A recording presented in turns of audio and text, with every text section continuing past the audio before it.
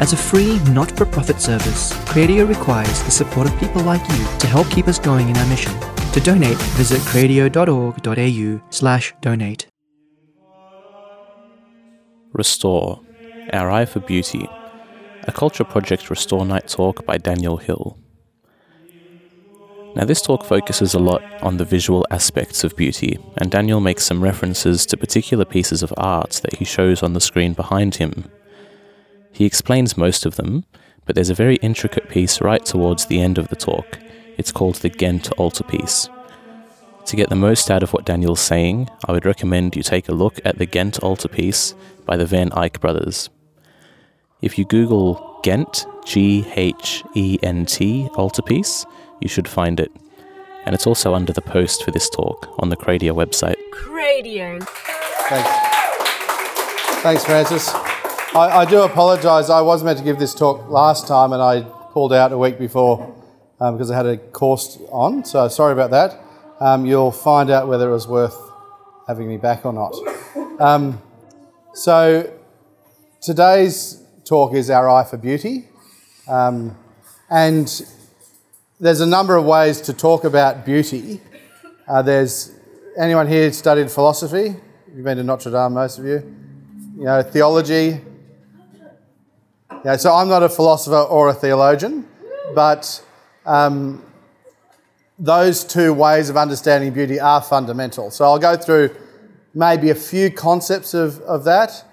Some of the kind of more modern notions of beauty or art, and I'll particularly talk about art. But the main thing I'll do, I think, is just go through a beautiful piece of art and dissect it in a way. So that's the way I'll go through it. But I suppose a big question we can ask is, what is beauty? Or why does beauty matter? Some of you would know that in a very formal sense, but I think all of us know it instinctively. But yet there is so much in the art world or in our concept of what is and isn't beautiful, which doesn't seem to gel with that. The way our cities are built, the way churches are built, the way buildings are built, the way what is and isn't considered a worthwhile piece of art or a beautiful piece of art, or we don't even use the word beauty much anymore unless we're trying to sell something like Kim Kardashian. So, but the beauty is considered one of the three transcendentals. Some of you would know a lot more about that than me. But the notion that some of the attributes of God are truth, beauty, and goodness or holiness. And so that's one of the reasons why beauty matters and why we have an eye for beauty. Beauty matters because it's an attribute of God. It's transcendental. It transcends merely us. And if you believe in God, if you believe we have a divine origin, a divine purpose, a divine end, then you cannot avoid the question of what is beauty. It's like saying what is right and wrong, what is truth. That's one of the reasons. And the other reason is, of course, I call it a practical reason. There's probably a more correct term, which is we desire beauty just like we desire right and wrong, like we desire God, like we desire happiness. That without beauty in our day-to-day lives, we live in what Roger Scruton, who's a great philosopher, and I recommend you listen to him as opposed to me after this. He's got this great documentary series, it's called Why Beauty Matters, and he says, without beauty, we live in a spiritual desert. And and he talks about a spiritual desert in reference to beauty, and his particular emphasis is visual beauty, architecture, art, etc. So that's the fundamental of why we talk about beauty at all.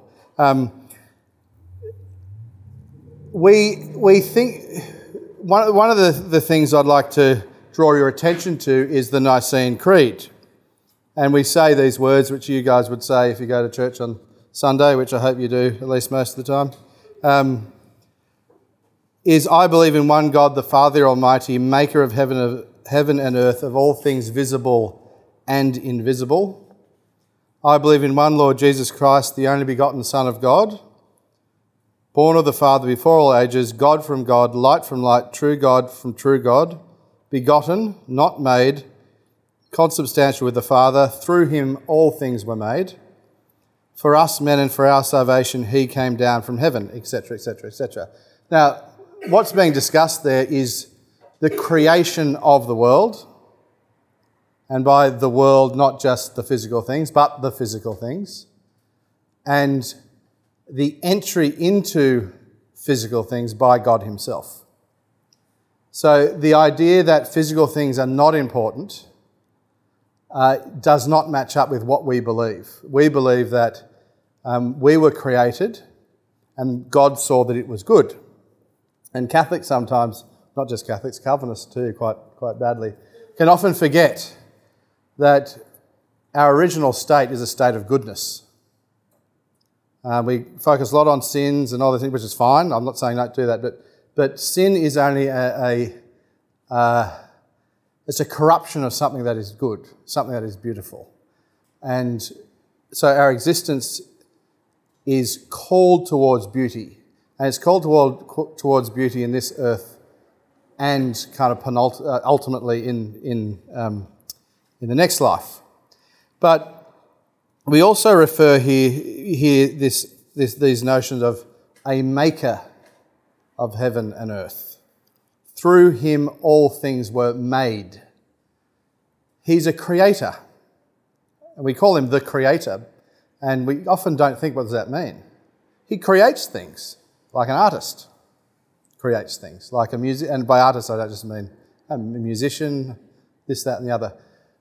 And that's our calling too, and particularly for all of us in many different ways. Now, the most fundamental way we create is having children. One of the most beautiful things in human existence is creating children.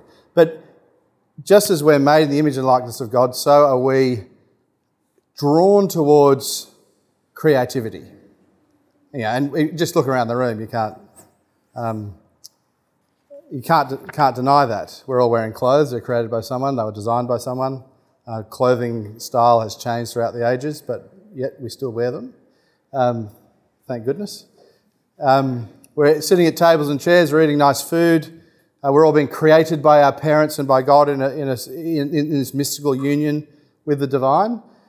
So the artistic effort is meant to be fundamentally a sub-creative act and even a co-creative act. So just as I do a virtuous act, Ron's been hit by a bus and I go out of my way to get Ron off the street.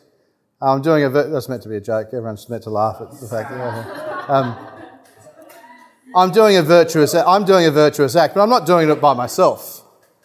I don't decide that Ron needs saving because, in fact, I could also decide that he doesn't. And there are whole societies that have come up with systems of treating people badly where everyone thinks it's good. But no, I go out of my way to help Ron. That is also how we live. That's how we live a life of virtue, and also a life of beauty, particularly maybe in created things. And if you think, for instance, of the book of Genesis, one of my favourite lines in the book of Genesis is the reference to Adam tending the Garden of Eden. But wasn't the Garden of Eden perfect? Yet he tended it. Yet he, in his own way, was called to name the animals, which is, he was a scientist, a philosopher, but also the whole concept of naming something is knowing it, of learning about it, of marvelling at it. But he tended this garden. He was a gardener. Just like Christ later was a gardener, when he rose from the dead, and all these other things go on. But anyway, so that call for us to enter into something that's beautiful, that we fundamentally don't make ourselves, that we tend. And if you have that mindset, then you start thinking about, well, what am I going to create? What's it going to look like? what kind of city am I going to build? What kind of church am I going to build? We kind of take on a notion that is quite different to perhaps a lot of modern ideologies or philosophies when it comes to art and architecture. And so I might start talking about those a bit now. What I'll do, there's probably about 4 or 5 ideas that I'll bring up. You might identify them, and I'll see if I can kind of talk them out a bit. So one is that there is no such thing as, in kind of an artistic sense, everything's the same. It's just one thing is, just someone else's taste, and another thing is another person's taste. So for that I brought a little PowerPoint, couple of examples. I was going to play you a visual comparison between techno dancing and waltzing, but you can get the idea, I suppose. Maybe I have to turn this on. That might be a good idea, maybe. No?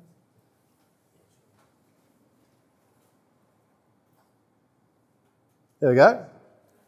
So is that very famous piece of art? Anyone know what this is?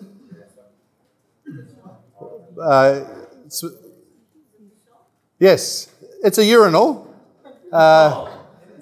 It's a signed urinal, yes. Is that the same as that? Is it of equal value? And I'll tell you what, most art historians or art theorists would say yes. Is that, anyone know what that is? It's Westminster Abbey. Is that the same as that? They're both churches. Or is that, anyone know what this is? Fisher Library, or the giant car battery, I like to call it. And there's actually positive and negative terminals at the top anyway. Is that the same as that, which is the original library? Still exists, and if you come to Catholic Society Ball in November, that's in there. Now, I'm showing you kind of what would be considered self-evident examples, but they're not self-evident because we don't really build these things anymore. We can, but we don't. We build those. In fact, that was built in order to hide that, because in the 60s, this was considered where we wanted to go, and the ugly, old-fashioned sandstone Great Hall of Quadrangle Sydney Uni was considered a bit embarrassing. So they did consider pulling it down at one stage, and they built that in front of it. Just like anyone been to the Queen Victoria building in Sydney? So that was meant to be a car park, concrete car park, and it was considered by the top architects at the time as a hideous building from an outdated age, and we need to move to the modern era. Thank goodness they couldn't find the money to knock it down. So that's what we'll get into at the end. So that's one of the ideas that there is no hierarchy. There's no hierarchy of what is beautiful and what is not beautiful. Is it all just subjective? Well, yes and no. That's the answer. Is a sunset beautiful if nobody sees it? The answer is yes. It is beautiful if nobody sees it. Was God beautiful before humans came to know him? In the way we know him, which is not perfectly, but in the way we know him. Yes, he was. But we all still connect with things in our own individual way, and that's part of the magnificence of God's abundance, is that, Ron, Francis can look at this, and I can look at this. We both see the same thing, but we still have, only we can see with our own eyes. But the whole notion that art is purely in the eye of the beholder is essentially a postmodern attitude. It's like saying there is no truth. And that is a self-contradictory statement. Because to say there is no truth is to say that's the truth. And to say art is in the... It's not exactly the same, but to say beauty is in the eye of the beholder is to deny the fact that somebody thinks that something claims that something is more beautiful than something else, and that's to deny that the very statement in a way. That's one of the attitudes that you can come up with, but it's not the only one. There's also the attitude you often get in architects a lot, which is it's all about function. Well, it's all about emphasising the concrete, or it's all about the doorknob, and we don't want any decoration. So if you ever seen something like a Baroque church, which is really busy and you've got a lot of decoration, or even these that have all these beautiful carvings, they would say, this is too busy, it's too much, and we need to simplify. But what it often is it's iconoclasm, the idea that we don't want any imagery, we don't want anything deeper than the material. But one of the great ways to point this out is that to defeat this idea is that beauty is a function, is the highest function of anything. That building a house, one of the highest functions of building a house is for it to be beautiful, a lovely place to live in, not to emphasise that the walls are flat. Like that's a fine thing. You need flat walls. You need it to work. But beauty is a function, and it actually it makes our day-to-day life transcendent. Listening to beautiful music in horrible traffic can make that horrible traffic trip better. And that's just a practical example, and we all do that sometimes.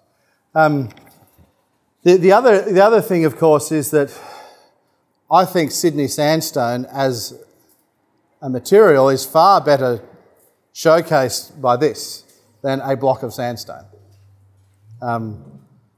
Most people would agree with me, but that's another kind of view against the whole notion that you can't have decoration. It doesn't mean you always have decoration, but you can't have decoration. It's got to be plain, it's got to be simple. Clean lines is always the thing. We've got to make this house look like it's melded into the hill. There's a great example of that attempt down my way in Gerringong, where there's this house that looks like a James Bond villain lives there. It doesn't meld into the hill at all, but they think it does because it's a different shape. But that gets to one of the other notions, is that all art, if it's worth anything, has to be creative, in the sense that it has to be new. It has to be a new idea. You can't just build a beautiful neo-Gothic church.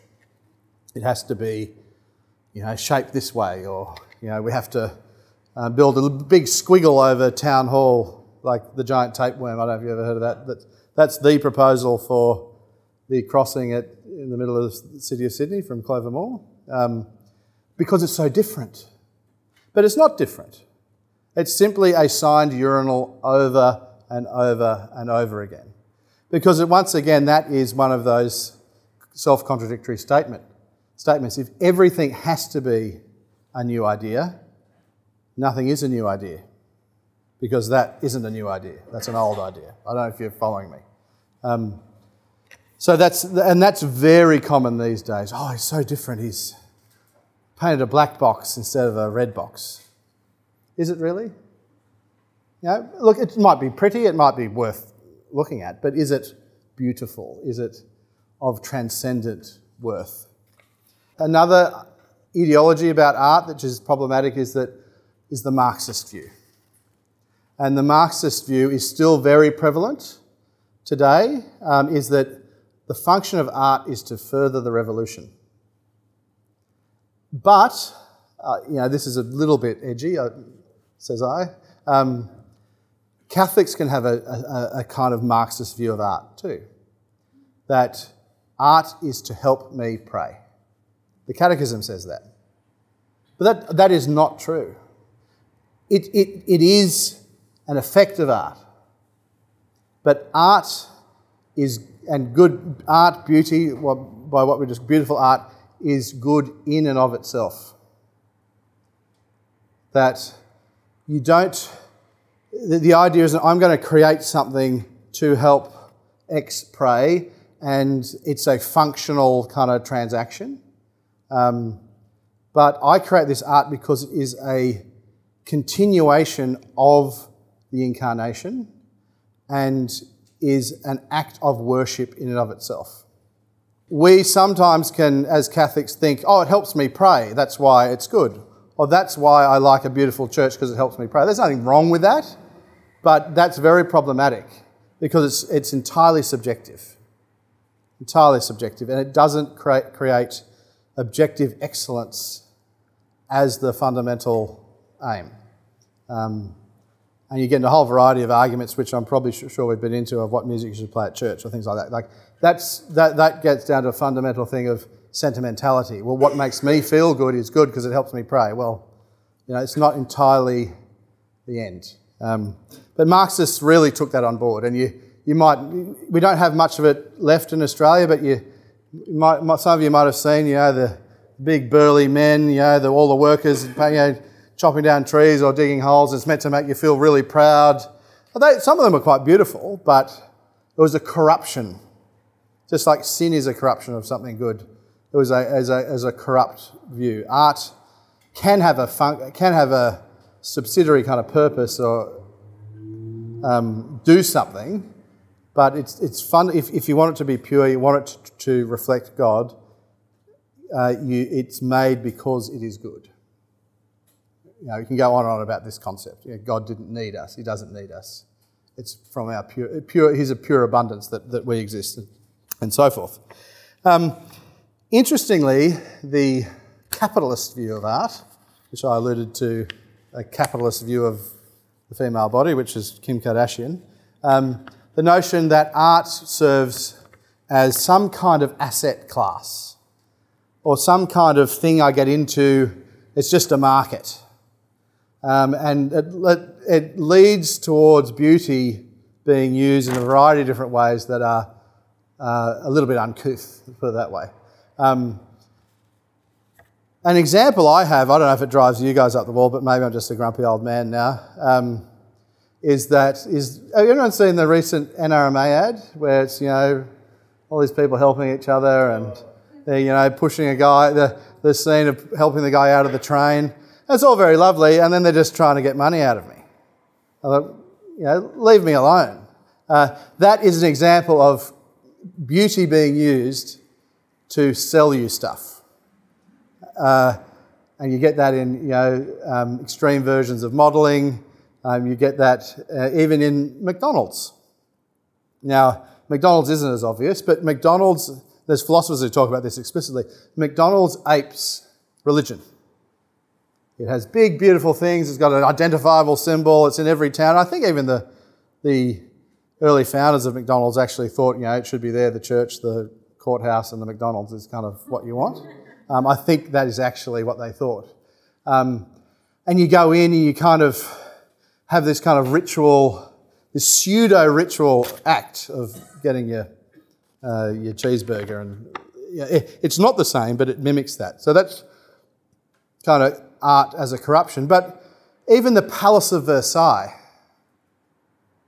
is part of that game, where the king, instead of actually trying to fix the streets of Paris, thought they were too smelly, left, and what happened? The destruction of the first ever Catholic kingdom in the history of the world. It's still beautiful. Anyone been to Versailles? Beautiful place. Magnificent place. And in and of itself, it's beautiful. And that's another point. But it was as a kind of a corrupt use of the word of art. Okay, now where am I?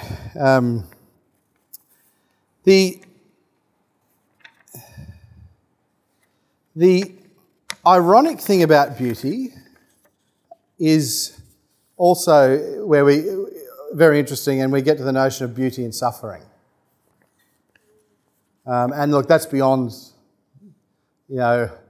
my expertise, but you talk about the grotesque. And like, for instance, an example of beautiful things that are grotesque are gargoyles. You can imagine a Gothic cathedral without gargoyles. No. They're ugly. They're intentionally ugly. And they have a whole variety of things. They're the notion of spirits, incarnating the notion of a spirit fleeing a sacred place. They're also meant to be humorous, kind of laughing at sin, all those kind of things. But they're ugly. But what's one of the ugliest things you ever see? It's crucifixion.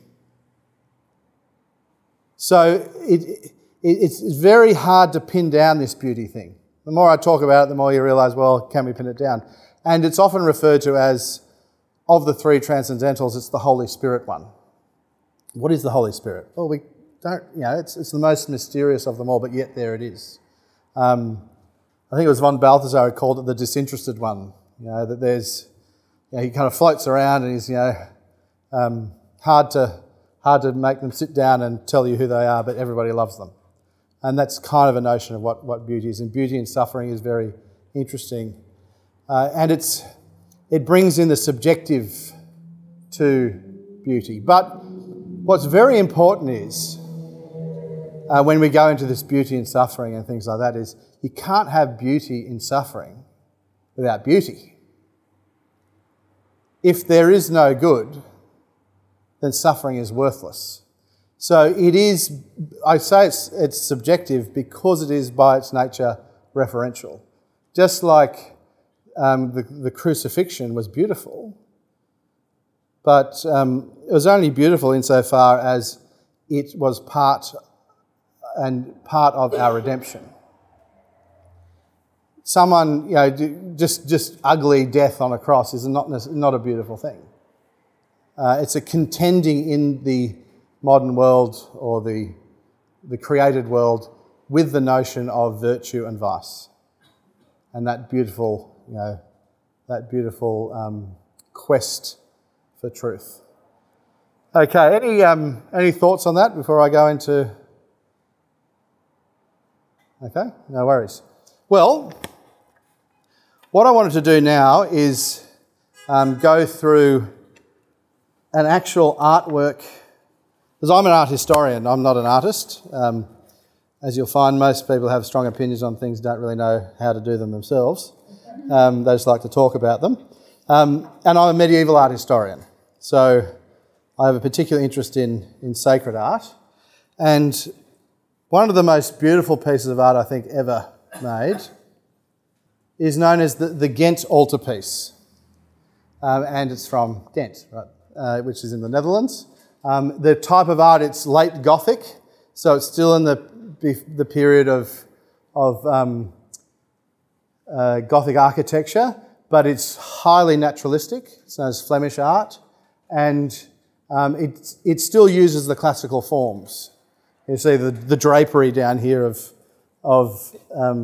the two apostles, for instance, or the magnificent drapery on Gabriel and Mary. And it opens up. So an altarpiece is a piece of art that sits on an altar, and they were everywhere until tabernacles were invented in the 16th century. And when you attended Mass, you would see the priest facing this image. He'd perform the sacrifices, elevate the host. Very important to get the context of what happens with these things. So here you have a variety of prophets predicting what's happening here, which is the Annunciation. But what happened at the Annunciation? The Incarnation. What happens at Mass? The sacrifice, the real presence of Christ comes on the altar. So when the priest would say Mass, the host would be there. So you have very, very powerful use of beauty to underscore, and art to underscore what's happening on the altar. Now, on high feast days, they'd open it up. Here's a close-up. And you get this. Now, this is the piece de Resistance. And it's known as the altarpiece of the Lamb. And you see down there, I'll do a close-up for you, scene from the Apocalypse. And there's the Lamb on the altar. There are two registers, the upper register and the lower register. There are actually three registers. What's the third register? I alluded to it before. It's the sacrifice of the Mass. So you cannot see this alone. At the upper register, you've got these three figures. Mary on Christ's right, the side of prominence, contemplating the Scriptures, pondering things in her heart. And she's also sitting like most women when this was created would have sat in church. They would have sat and they would have contemplated the Scriptures, particularly books of hours, the Psalms and things like that, like a true noblewoman. And they're dressed very beautifully. On the right is, anyone know who's on the right? Yeah, John the Baptist. And he's pointing. And behold the Lamb of God. That was very, very common. But who's in the middle? We don't know exactly who that is. It's the Trinity, personified as a person. And you can, most likely it's the Trinity. Some people argue, no, it's Jesus Christ. It's most likely the Trinity. You see by the Triple Crown a reference to the Trinity, also to the papal office, the notion of authority on earth, God's authority on earth. I'll go back here because there's a few other things to look at as well. Up the very top here, that's the sacrifice of Cain and Abel. On the very, very far side is the sacrifice of Abraham sacrificing Isaac. You have Adam and Eve. And Eve is holding a little lemon, a citrus fruit. And that is of course, it's got a double reference. It's a reference to Eve eating the apple, the fruit, which Mary's yes rescinded and crowned her Eve's no. But it's also a Eucharistic reference, because there's no question that little circle, it has a visual kind of consonance with the host being elevated. The whole notion that the host is what is meant to be consumed by us. You also see Eve has a very pronounced hips. The emphasis is on her womb.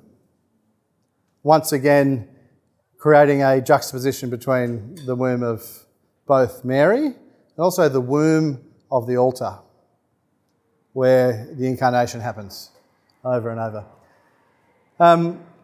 The angels are great, and I encourage you, I don't think I've got a close-up of the angels, no. The angels are great because they're dressed in vestments.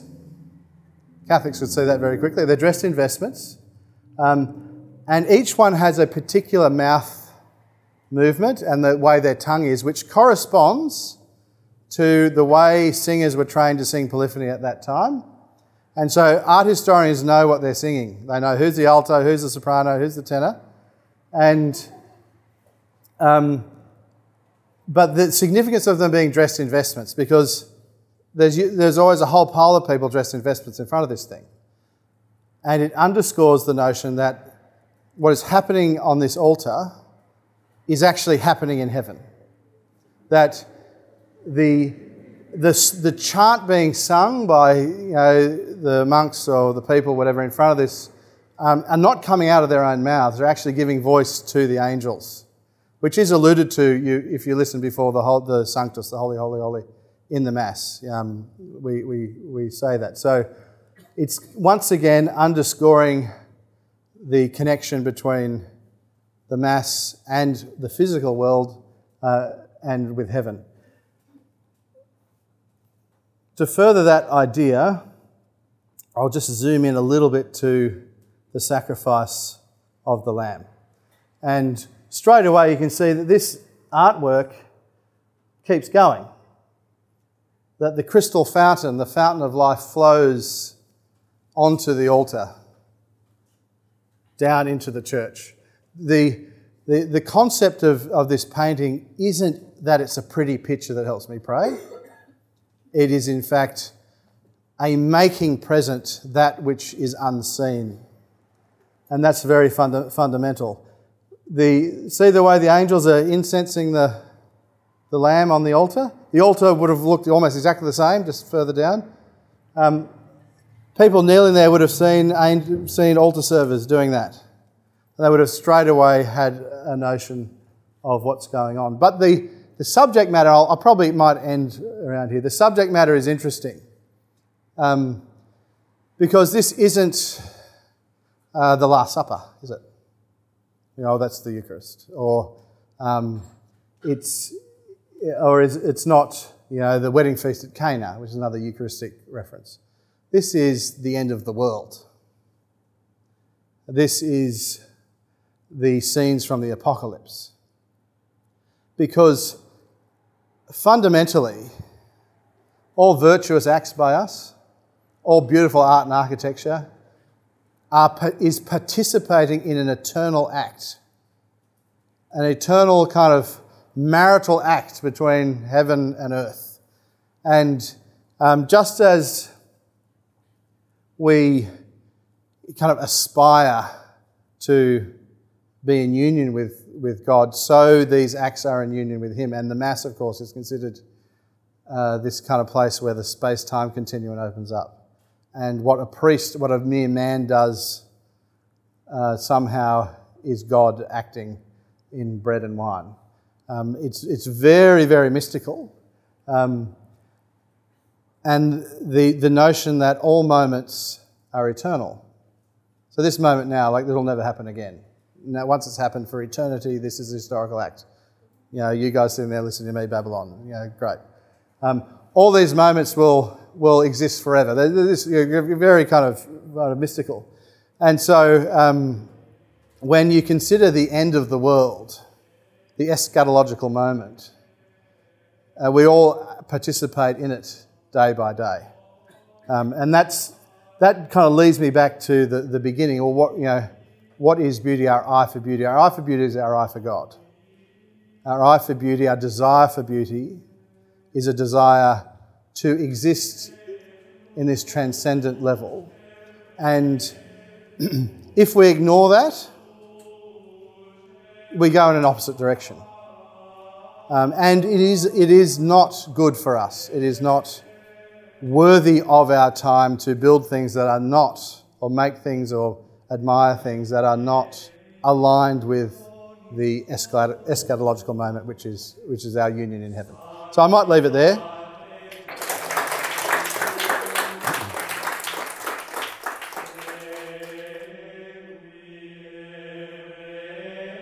That was Daniel Hill with Restore Our Eye for Beauty. For more talks, interviews and shows, visit cradio.org.au.